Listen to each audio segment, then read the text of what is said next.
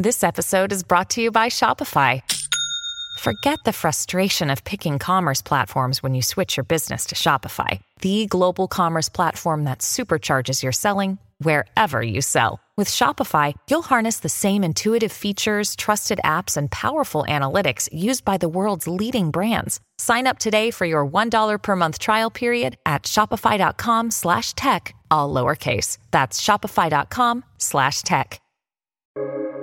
Welcome to the New Books Network.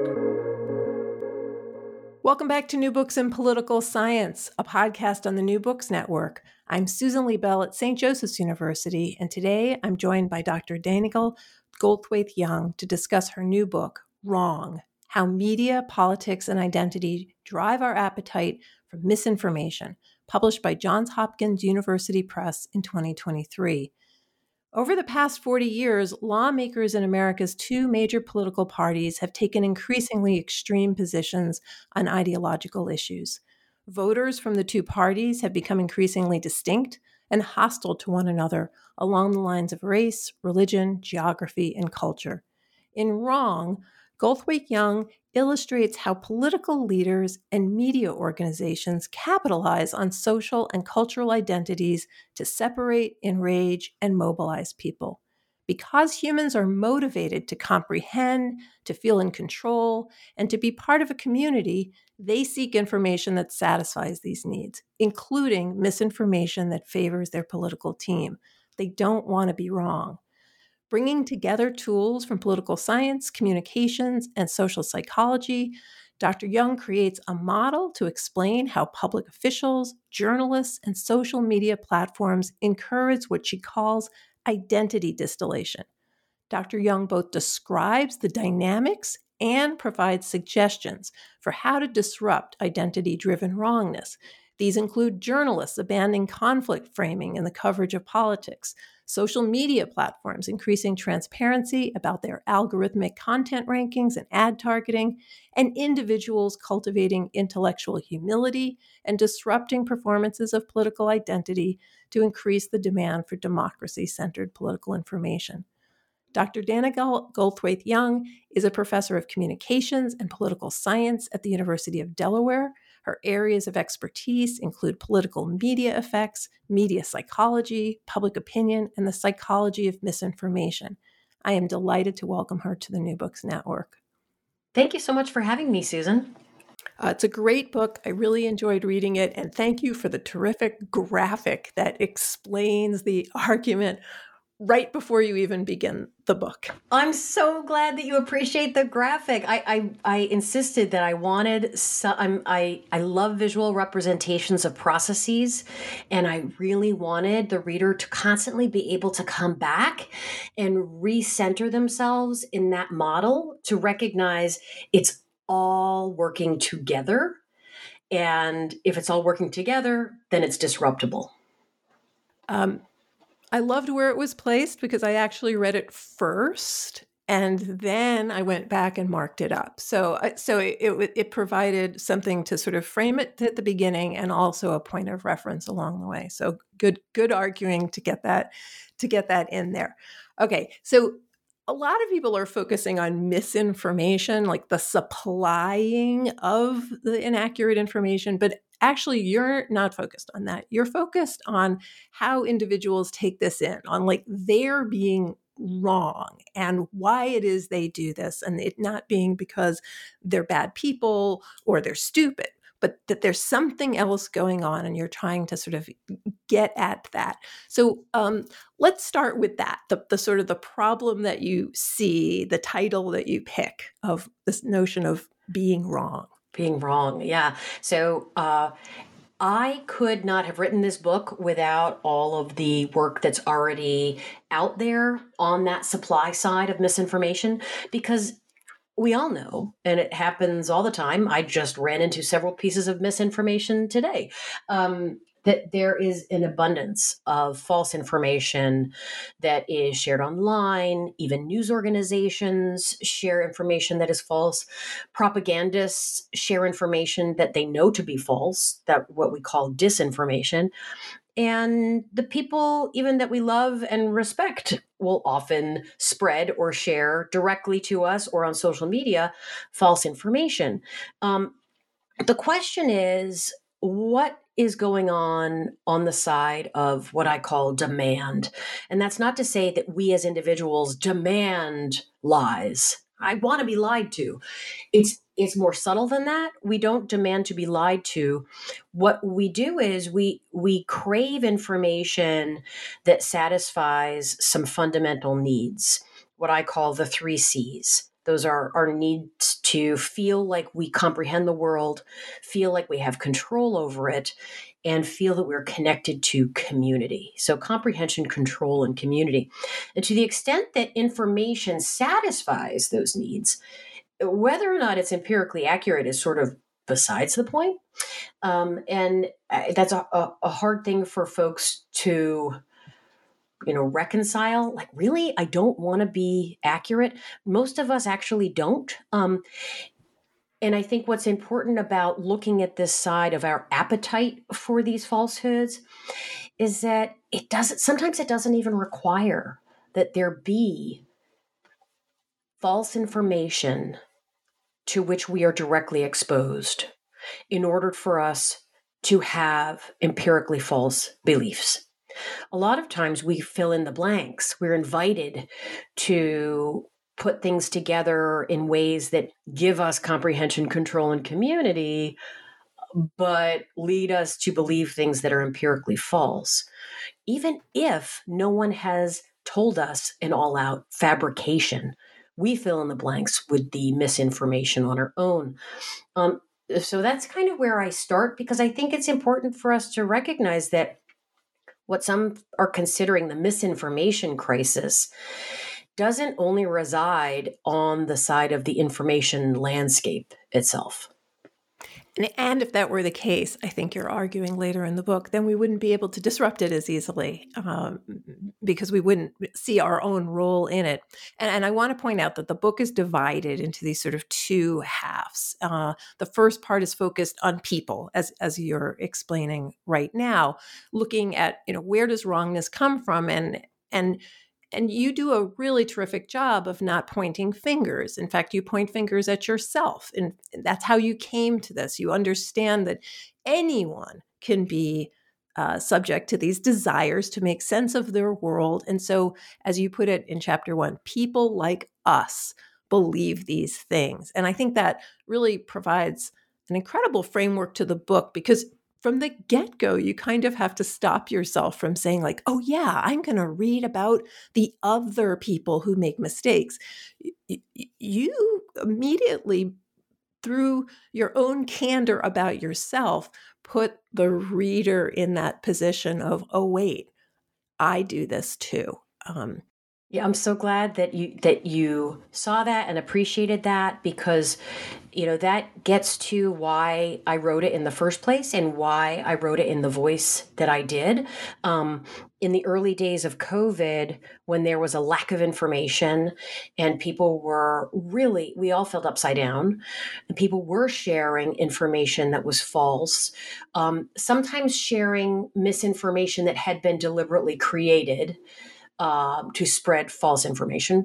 But some people were also just asking questions and saying, well, I think this and I think that, right? Coming to their own false conclusions, but also putting it out there and saying, do we think that this might be right? What do we think of this? Like, let's try this on for size. What do we think? And it got me thinking, because a lot of those thoughts, actually, a lot of those posts were very conspiratorial in nature. The notion that maybe COVID was a deliberate thing that was deliberately created, or maybe the people who are trying to protect us know more than they're letting on, or maybe masks are responsible for COVID. So all of these false pieces of information were being spread in ways that clearly showed a sincere effort to make sense of what was happening, but it was rooted in this sort of deep distrust of institutions and And it also was tied to this, I would say, an authentic curiosity of, hey, do we think this could be what's going on? And so it reminded me in how I opened the book.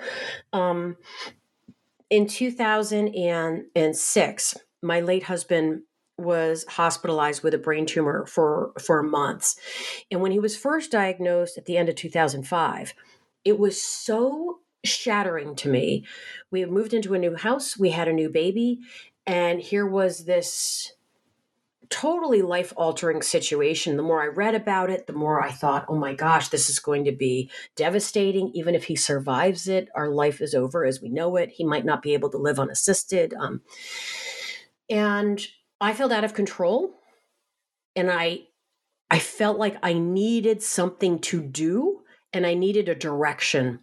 And so for a short time, it was only a period of weeks, I started going down conspiracy theory rabbit holes related to the diagnosis and what could have caused it, and was he getting the right care, and is it possible they're hiding things from me, and could it be an environmental issue? Well, we had just moved into the neighborhood, so that didn't make sense. And trying to identify patterns where they didn't really exist. And what got me out of it was that our friend group, our friends and family, who are very much artists, musicians, academics, like really loving, sort of open-minded people, their focus was really like, what can I do to help Mike each day at the hospital? Right? Like, can I bring music? Can I bring CDs? What if I bring a puzzle for him to do? Would that be, could I stay for dinner? Could I prepare him a homemade meal? And bring it to the hospital? And what they gave me was a new social norm. And it told me that my conspiratorial thinking was like a violation of how we are dealing with this crisis. And it also was so important for me to remember that my late husband would never have entertained those thoughts, because they're so negative, and there's so much misanthropy in them. They're very much predicated on, there are people doing bad things and hiding it from you. And that was not my husband at all. So I kind of turned it around. I left the conspiracy theories behind and found comprehension, control, and community in new ways. And, making a schedule, making sure that he was never alone at the hospital, making sure he had, cozy blankets and stuffed animals and things to make his stay more relaxing and homey. And I wrote about this, and I wrote about what conspiracy theories give us, how they really, this seems bizarre, but conspiracy theories ignite anger, but anger can feel good. Even though we think of it as a negative emotion, right? Anger is a negative emotion. Is it though? It gives you direction. It gives you purpose. And if you feel like the bottom's falling out, anger can give you optimism for the future. So I wrote about this for Vox, a very vulnerable first-person essay, and the response was overwhelming. That people felt that they were able to understand their conspiratorial loved ones a little better, or they themselves recognized their own conspiratorial urges and the roots of them, that it really was about trying to find control or comprehension when the unthinkable happens. And it got me thinking about a new lens that I could take to this study of misinformation that I was already doing. One that was not the classic social science lens, which is I'm an objective observer of a world happening outside me, but rather, oh no, I'm a person and I'm in the world and I am myself, subjected to these same forces and dynamics. And maybe if I write in that voice and I explore these dynamics in that voice, it will be not only accessible, but it might reduce people's resistance and reduce the demonization of folks who are really just trying to do the best they can. No, and I think there's an incredible contrast between the diagram, which comes before the story, but the story comes right after the diagram. And the story is very, very vulnerable. It's very honest. And through your story, I think everybody, or I, at least as this reader, thought, okay, so I am one of these people too, right? This is not a finger. She's not pointing fingers. She's been there and now she's trying to figure out what it looks like. And there's the model. So I thought those two things worked really, really well. Um, and then you move through sort of peeling back these layers of, well, how did it happen? You ask this question, like, how do we know what we know? Like, we know we want to make sense of the world, but where did we get this information from? And then you go on to, how did we get so far apart? How did we get to a place in which people have such vastly different understandings of the facts? So say a little bit more about those parts of the book. I think that they're really remarkably clarifying. I did not think when I was first starting the book, I did not think that I was going to have any section on what's ultimately epistemology. I didn't think that was going to be in the book. But I teach our philosophy of science course for our doctoral students. I teach about epistemology, and I teach it in a way that makes it very digestible about the epistemology of everyday life. And I have simplified it in a way that we can all understand how we engage in both inductive and deductive processes every day, all the time. And so I give this example in the chapter about you get a houseplant at the grocery store and you take it home, and what do you do with it? Do you put it in the closet or do you put it on the windowsill? Well, you put it on the windowsill. Why do you do that? How do you know to do that? And through that example, I explore maybe you've had other houseplants and you've put them in the closet and they died, right? And you've had houseplants that you've put in the sunshine and they've thrived. Or on the other hand, maybe you've never had a plant before in your life, which is so sad because houseplants are wonderful. But maybe you've never had a houseplant, but you do remember taking classes in school and learning about something called photosynthesis. And you're like, I think I should probably put it in the sun because it's a plant. Plants need sun. This is a plant. It needs sun. Well, there you have it right there. The first example is induction. The second example is deduction, right? And through that example, I also bring in questions like, what about confirmation bias? And what if we see what we want to see? And what if we come to false conclusions about why it is the plant needs to be on the windowsill? And through that, I kind of walk through the logic of science and how the goal of science is not to prove ourselves right, but is actually to come to a closer and closer understanding of truth through basically a never-ending process of elimination, that we're always trying to break our theories. We have claims about the world, and we're trying to test them constantly. And then we set up tests, and we make observations, and then those observations either confirm or contradict our claim, but our claims are never proven. And I felt like once that was at the heart of the book, that's a wonderful little nugget to be able to come back to, because then you realize that the reason that Popper's concept of falsification is so powerful is because it is antithetical to how we live our lives, and it kind of goes against all of our instincts for survival. Because if we were always trying to falsify our beliefs, we wouldn't make it out the door in the morning, And that also, I think, reframes the issue to be like, look, it is a real luxury to be a scientist where that's what you're doing all day. But the rest of us don't have the luxury of constantly trying to break our theories. So what do we do, and how do we make these mistakes? So in that second part about the how have we gotten so far apart, I'm sort of going up step by step. I'm thinking psychologically what's going on in the brain in terms of how we make sense of the world. And then I'm thinking sociologically, how does social identity fit here?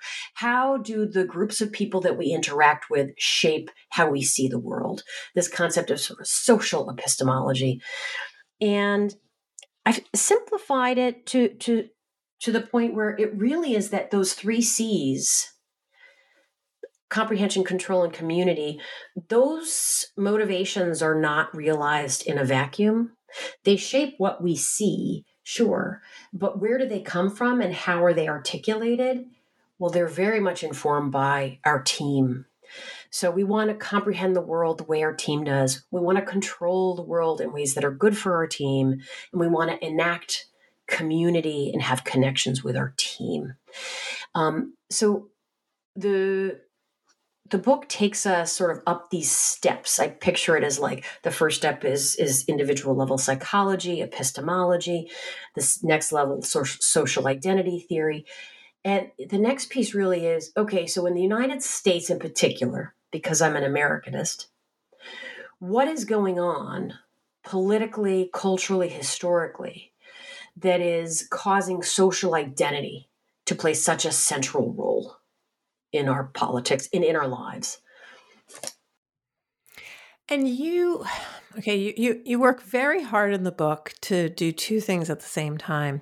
One is to say that this is a problem of all sides, both sides. Okay, that this isn't one team that is the group that does this, but you also are careful to say this is not the same on both sides. So say a little bit about that balancing act that you do throughout the book, and it's hard, and I really appreciated it to the end of why is this on the one hand, something true of both sides, and why is it also not true that both sides are exactly the same? Yeah, at the individual level, these dynamics themselves, confirmation bias and being motivated to understand the world and control it and have community, we all engage in all of those. And all of us have those motivations shaped by our social identity. The question is, for whom is social identity most salient? For whom does social identity operate in a really efficient way that it's efficiently driving these patterns? And to answer that question, I rely a lot on research from political psychology, the book Uncivil Agreement by Liliana Mason, and other folks working in this area who have looked at changes in our political parties over the last 40 years. And I'm not talking, there's a lot of research on how elites have changed, right? Yes, elites in Congress have become more polarized. They're less likely to compromise, et cetera, et cetera. But what's making the social identity engine run has to do with the research that shows the socio-demographic composition of the parties has changed over time in ways that have made the parties more different in terms of the people within them. Social identity becomes very salient in our minds based on context, based on activation, based on how well we think we fit, right? I give a lot of examples of how social identity operates in more banal contexts, like when you're a fan at a football game, etc. And my own competing social identities as, someone from New Hampshire, from like rural New Hampshire, but also someone from like the outskirts of Philadelphia. And what accompanies those identities are also some political characteristics as well. And those things are often at odds, which I talk about in the book, especially when it comes to how I view the wind turbines, the windmills that adorn the mountaintops in New Hampshire. I really struggle with where do I land on that issue? And it's very contingent on which identity is salient. Am I a New Hampshire local? Am I a progressive Philadelphian. I don't know. So the reason that I highlight those things is because you need to understand how social identity comes to be salient, how we end up putting on one hat instead of another, why we come to really define ourselves in terms of our team, under what conditions. And it turns out that when we have really good fit with our team, when we look like our team, when we worship like our team worships, when we do the things our team does, when we drive the same car as our team, if we look and feel like our team, these pressures, these dynamics are going to operate really strongly. It is for this reason, I contend, that there is asymmetry in how we're witnessing identity-driven dynamics across the two major political parties in the United States. It is because while the Democratic Party has become more racially and ethnically diverse, more secular and agnostic, suburban and urban, and culturally liberal over the last 40 years, the Republican Party has become increasingly homogenous. It has become increasingly homogeneously white, Christian, rural, and culturally conservative. Those very well-aligned identities mean that most Republicans look like most Republicans. Most Republicans worship like most Republicans. Most Republicans live in places like most Republicans. And what you have then is really good fit. And when you have really good fit, what's going to happen? You're going to think about yourself in terms of that team. So my sense is that that is the engine that is driving this asymmetry. And the asymmetry, the evidence of the asymmetry in what is going on carries throughout the whole second half of the book. All of these dynamics that we're witnessing in terms of the supply of misinformation, belief in misinformation, prevalence of misinformation is greater on the American right than on the left. To me, it's not enough to just say, oh, well, they're more conspiratorial. I don't think that that's a satisfying answer. I also know, work of my colleagues like Joanne Miller and Joe Usinski and others who have looked at the relationship between conspiracism and political ideology, and they've looked at it globally. And there is not a significant association. Conspiracism is something that the left and the right are both inclined to do when you look in a global context. In the US context, that is not what's happening right now. So I argue that part of that is from these super aligned identities, which create a very efficient engine of exploitation, which is what the second half of the book deals with.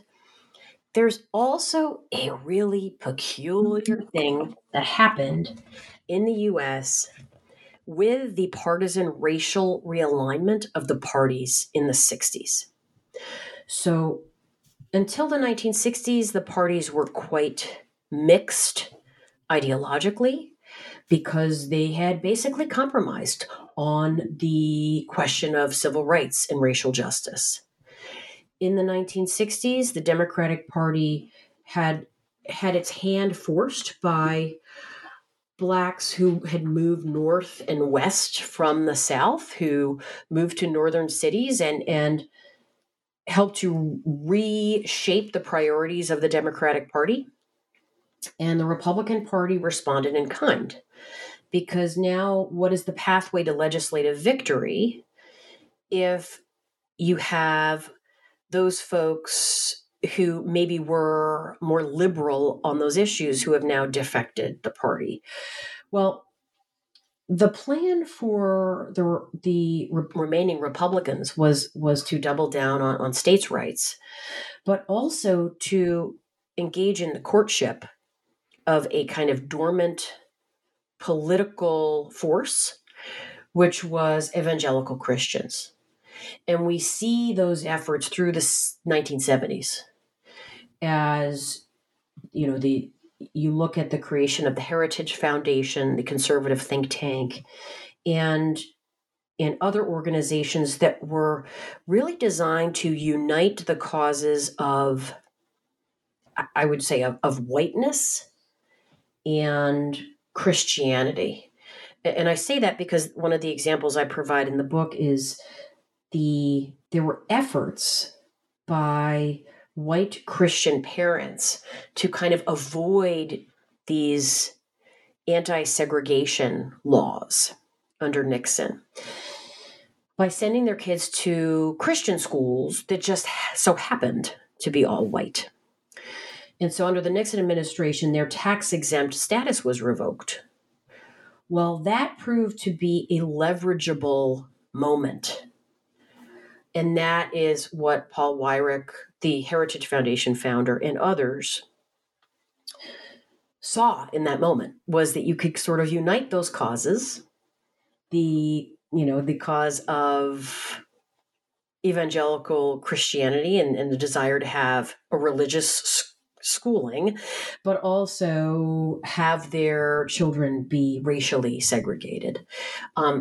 So I don't know that folks really want to talk or think too much about that, but that's very much a part of what shaped the parties. Now, what does that have to do with why things are peculiar? We now have a Republican Party that is very tightly correlated with evangelical Christianity. And evangelical Christianity in particular embraces a certain way of understanding the world, a very faith-based understanding of the world, a very instinct-based understanding of the world. Political scientists Oliver and Wood have a book called Enchanted America, where they argue that this deliberate courting of evangelical Christians by the Republican Party in the 70s is what caused us in the U.S. to have intuitionists, that is, people who value their gut and intuition as pathways to truth. They cluster on the political right in the United States.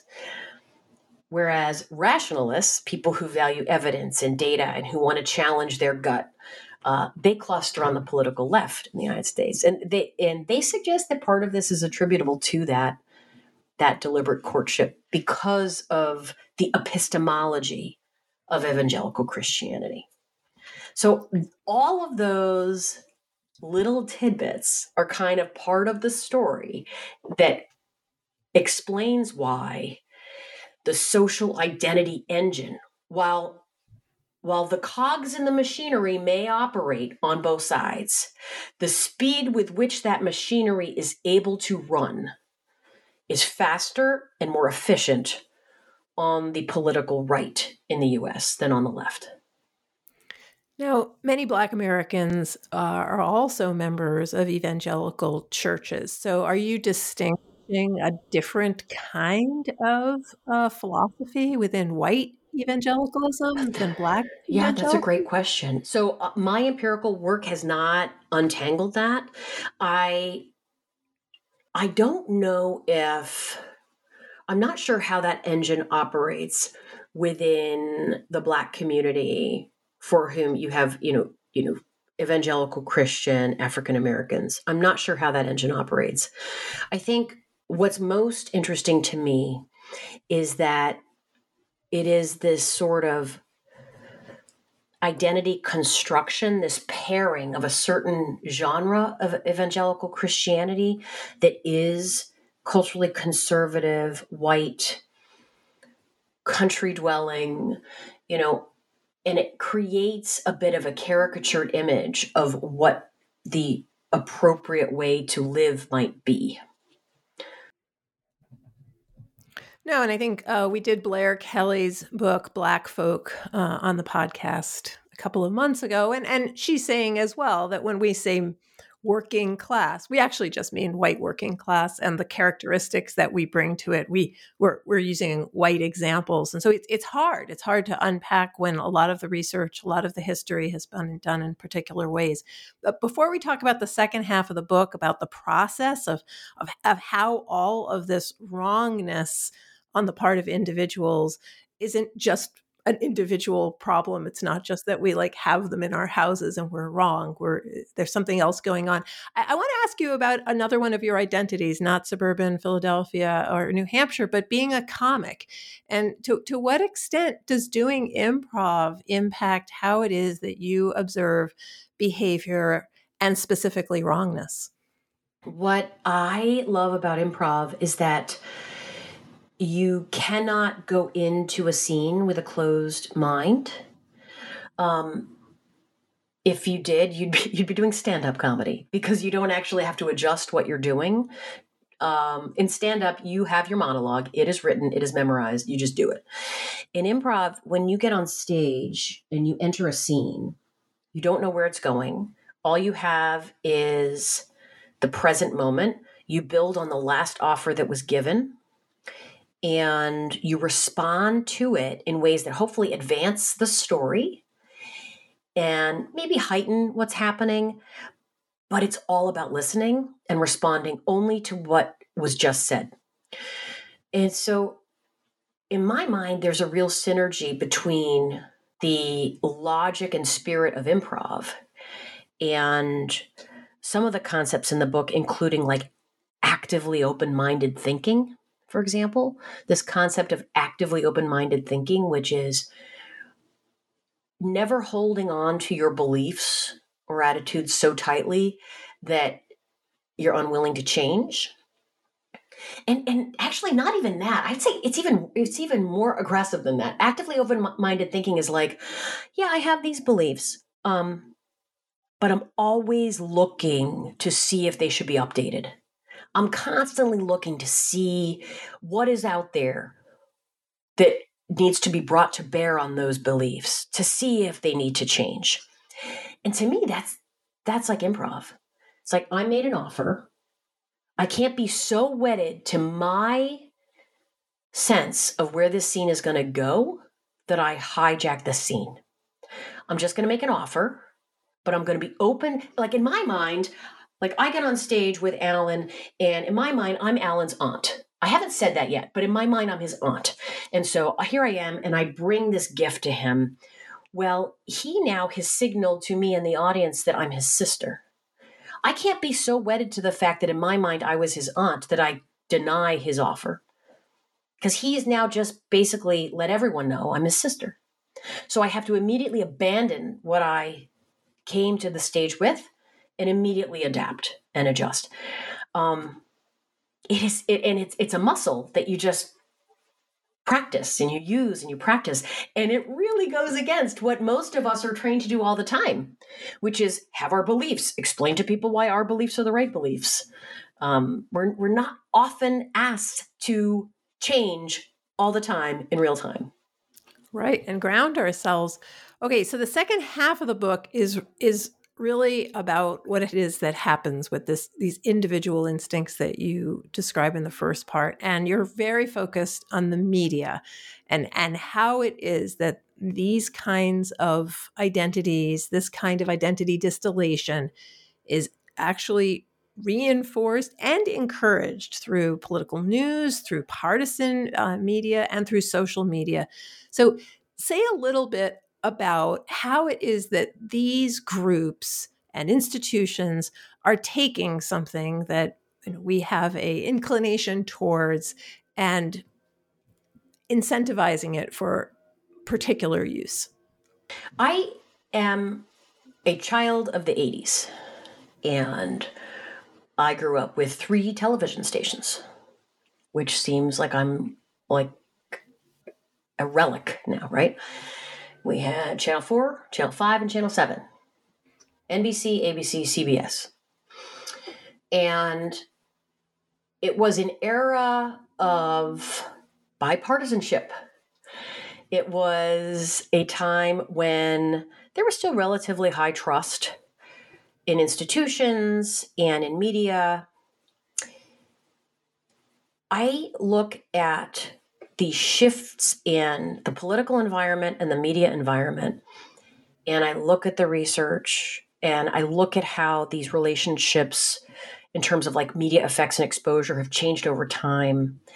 And I think there is a really delicious and devastating synergy between how our politics have changed and how our media systems have changed. So, as opposed to a climate where there's 3 channels and really diverse membership in the parties, not so much social sorting of the parties, not as much elite polarization. Today we have infinite outlets, like literally infinite outlets. Lots of television channels, but infinite outlets, social media, websites, etc. And all of that is playing out against the backdrop of political sectarianism and this social sorting. Because the logics and economics of today's media environment are predicated on creating and constructing tiny, homogenous audiences that can be emotionally activated for attention and engagement. Social identity and social identity threat is the way to do that. How do you get people to pay attention and to be engaged? Well, you scare the pants off of them, you make them mad, you make them proud, you inspire them about their team identity. So here we have these increasingly distinct political parties that map onto culture and where we live and how we worship and what we look like. And we have this media environment that makes the most money when people are efficiently separated and emotionally activated. And to me, it's devastating and fascinating because it's like a match made in heaven.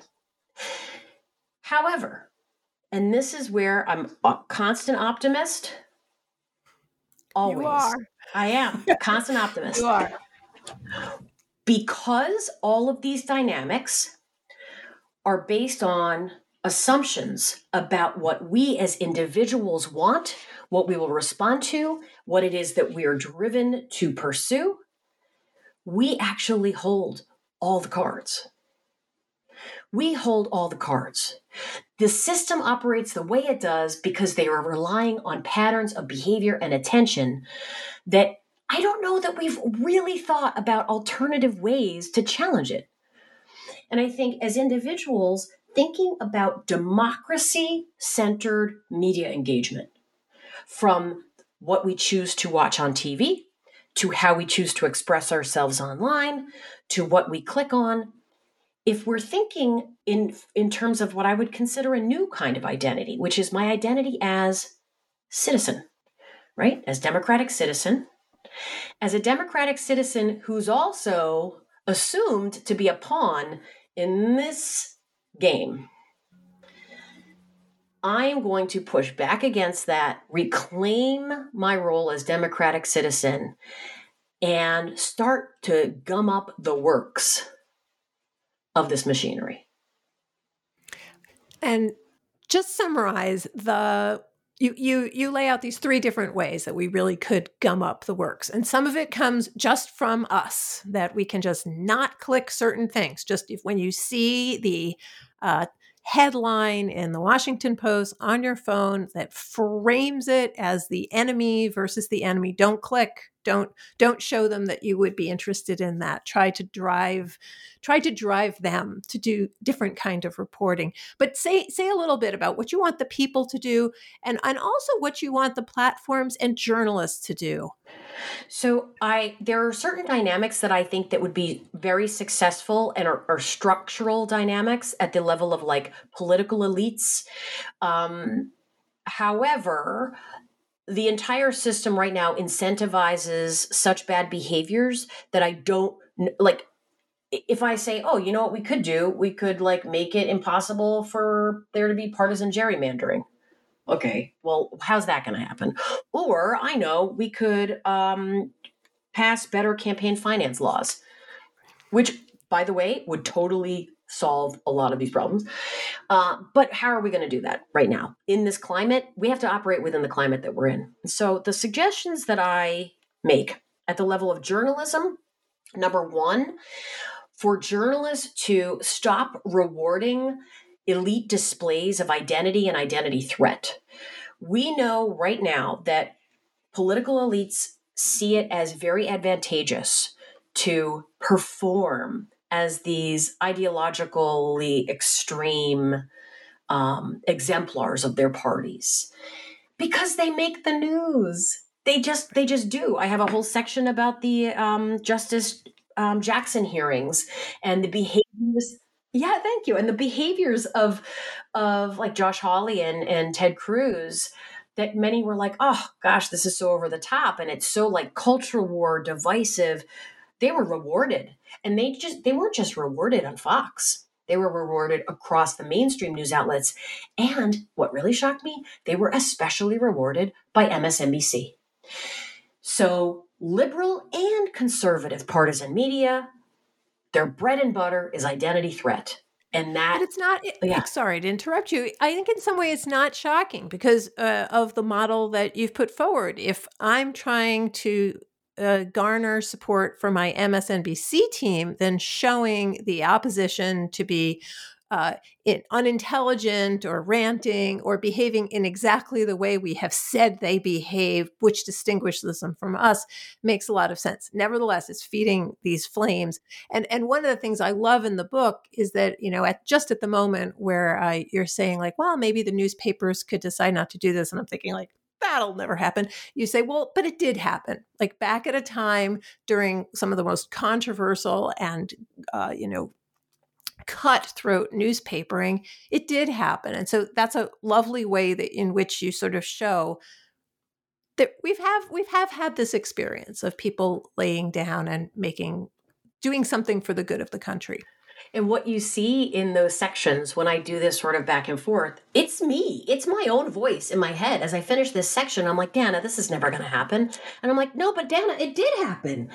It happened, right? After the Spanish-American War and after the yellow journalism crisis, when the American Association of Newspaper Editors said, we're going to a dark place fast. And if we don't get our act together, democracy is going to suffer. And so we need to establish canons of journalism that are going to define what constitutes journalism in the service of the public good. And they did it. So in journalism, I think that there are things that could be done in terms of reducing that left versus right strategy and conflict framing, taking a focus that is more institution and citizen based is so much better for democratic health rather than focusing just on the spectacle of elites. The spectacle of elites is titillating, sure, but what actually helps citizens might be slightly less titillating. And folks will say, but the market won't reward it. The market, will punish that kind of content.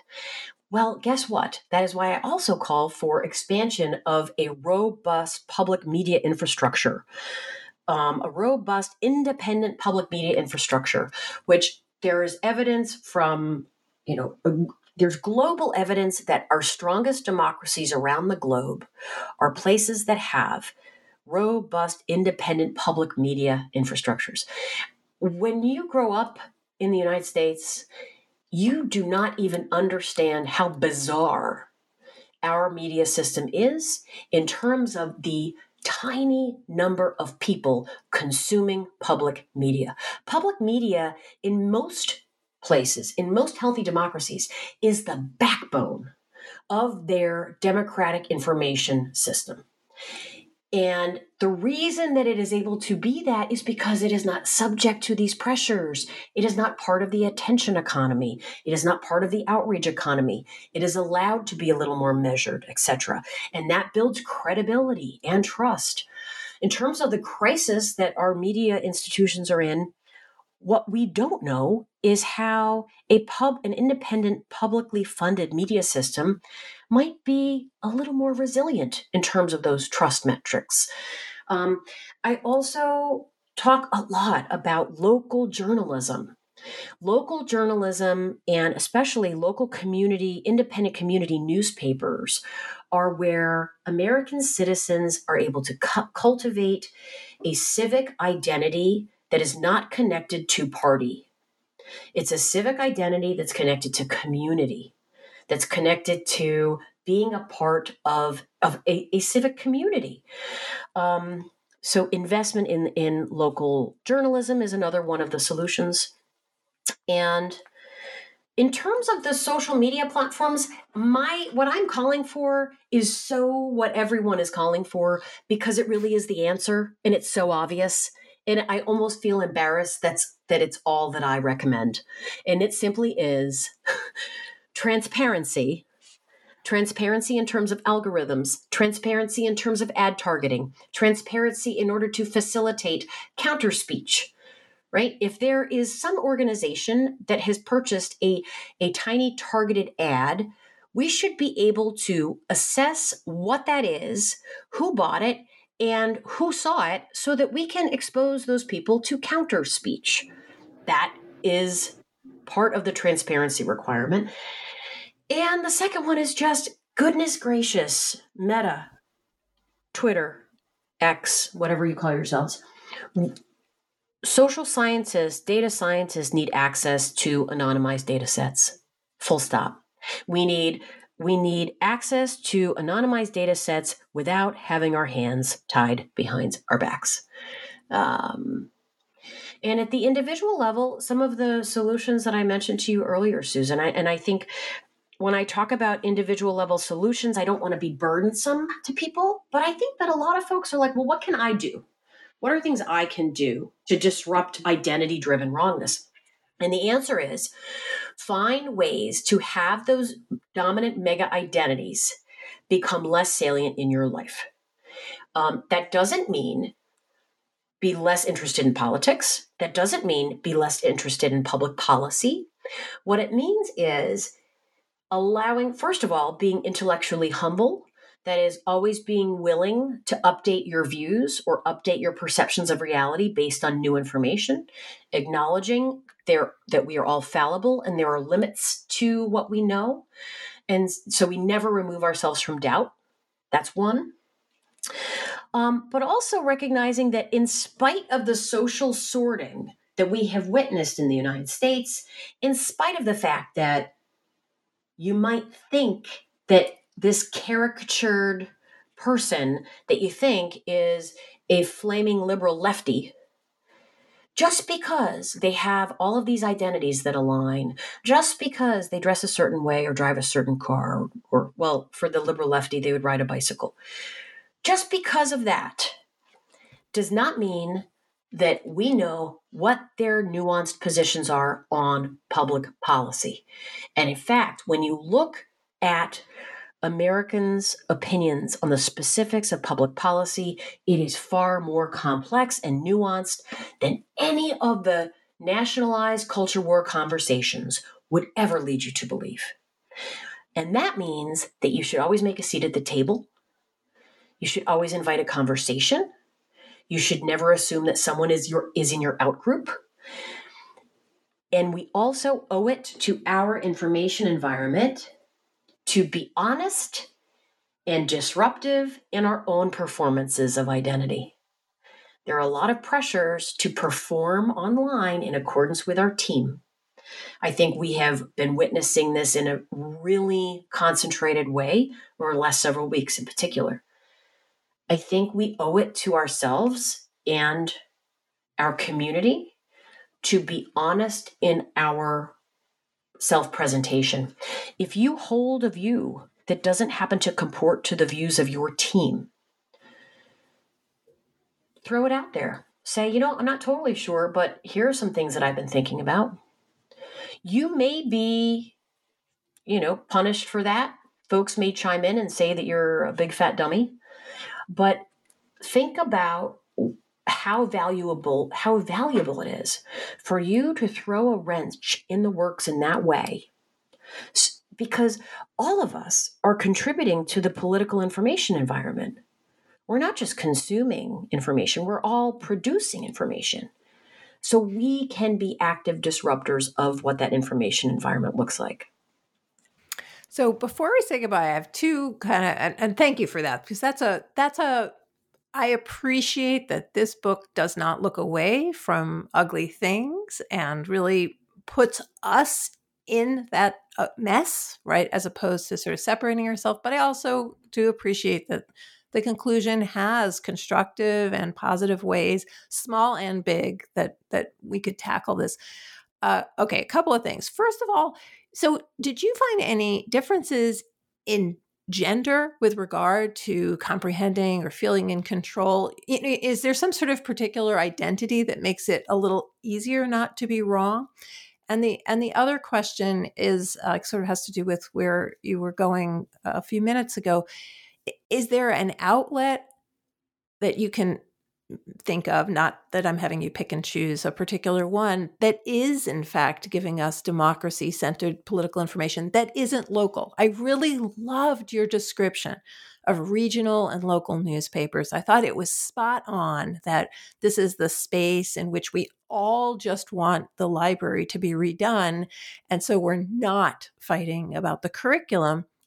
I thought that was beautiful. But is there a space, either on the internet, a newspaper, anything where you think like, well, here's good national coverage that maybe gets us a little closer to it? That is a great, great question.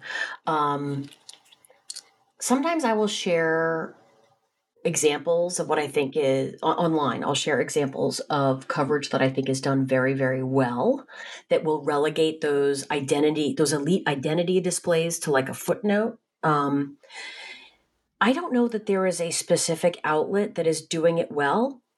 New York Times and Washington Post sometimes do it well. Sometimes they're the biggest violators of all. Sometimes I read a headline and I want to throw something against the wall, but it's what I'm holding is my phone and I don't want to break my phone. So I don't do that. NPR is an interesting example because it doesn't have those same pressures for profit, although it obviously does have pressures for listenership, right? Because it is, we call it public media, but it really is supporter funded. But I think that a lot of times I find that what they do is, it's pretty good in terms of not always focusing on the conflict and delving deep into issues at the level of institutions and processes. But they still do a hefty amount of strategy and conflict framing of political news. I don't know, Susan. I don't know. Every once in a while, I find an example of something done well, but not all the time. Actually, I think that's an incredibly helpful answer, Dana. Because I do think it's helpful because I think that it's true. I listen to a ton of NPR. I consume a lot of newspapers and BBC, and I think that yes, NPR sometimes does exactly what you're asking for. More of a focus on policy, because if you focus on the actual policy, then you're framing it substantively and you're framing it in terms of what is the effect this is going to have on voters. I do some local television here, and the host always says in her notes to me, please emphasize the effect this will have on the people of Philadelphia, Delaware, and New Jersey. And I have this kind of like, okay, yeah, how does the infrastructure bill do this? Like, forget about who's voting for it, but why is Delaware in a different situation with regards to the internet than New Jersey is? Okay, this is good. This is an interesting way to come at it. And I think it's maybe useful to say all of the newspapers are not terrible. They have terrible moments. And the question is, what do we do with those terrible moments? And I like your idea of positively sharing when they do it well, because when you chastise them for doing it poorly, what you're doing is what you referred to earlier with the Ted Cruz moments. You're amplifying the bad and saying like, look how dumb this was, as opposed to amplifying the good. So I actually really think that that's useful. I mean, I'll be honest though, Susan, because I do both, and I do both, and it's a little bit different, I think, if I screenshot a really reprehensible headline from the Washington Post and I share that. I do think that the people at those institutions really want to do what's best. I think that they are very democratically minded. I think that they get in their own way. a lot of times. I think that there are norms and routines that get in their way, as opposed to somebody like Marjorie Taylor Greene. If a newspaper does a hit piece about her, her whole brand is that she's anti-media and media's anti-her. And so she can use that piece to sort of leverage that brand identity even more. Whereas I do think that I don't think that national journalists want to be called out for being potentially harmful to democratic health. That is my sense, truly. I've had some very, very good exchanges with folks from CNN and from some of the legacy press when I call them out and I say, I'm disappointed to see this. Here's what we know this does. The empirical work suggests that this will foster cynicism, reduce trust, blah, blah, blah, blah. And sometimes I get a direct message that says, so it's a little defensive, but like, so what do you suggest I should do instead? I'm like, okay, I actually have an answer to that, That's great. That's hopeful. It is hopeful. It is hopeful. All right. That's a great way for us to end. Thank you so much for writing this book. It's, I have to say, it's one that has changed me a little bit. And I thought I was doing well, but this was a very revealing book. And I really welcome people to assign this book. This is a very easy to assign book for undergraduates or graduate students. The research is all there, but it's also a very clearly presented, non-jargony book. It's intended for any reader in any background. Nobody needs to be a political scientist or a communications specialist or a social psychologist. So we've been talking about Dr. Young's book, Wrong: How Media, Politics, and Identity Drive Our Appetite for Misinformation. It's from Johns Hopkins University Press. We have a link on the show notes. And Dana, thank you so much for joining us. Thank you so much, Susan. This was really delightful.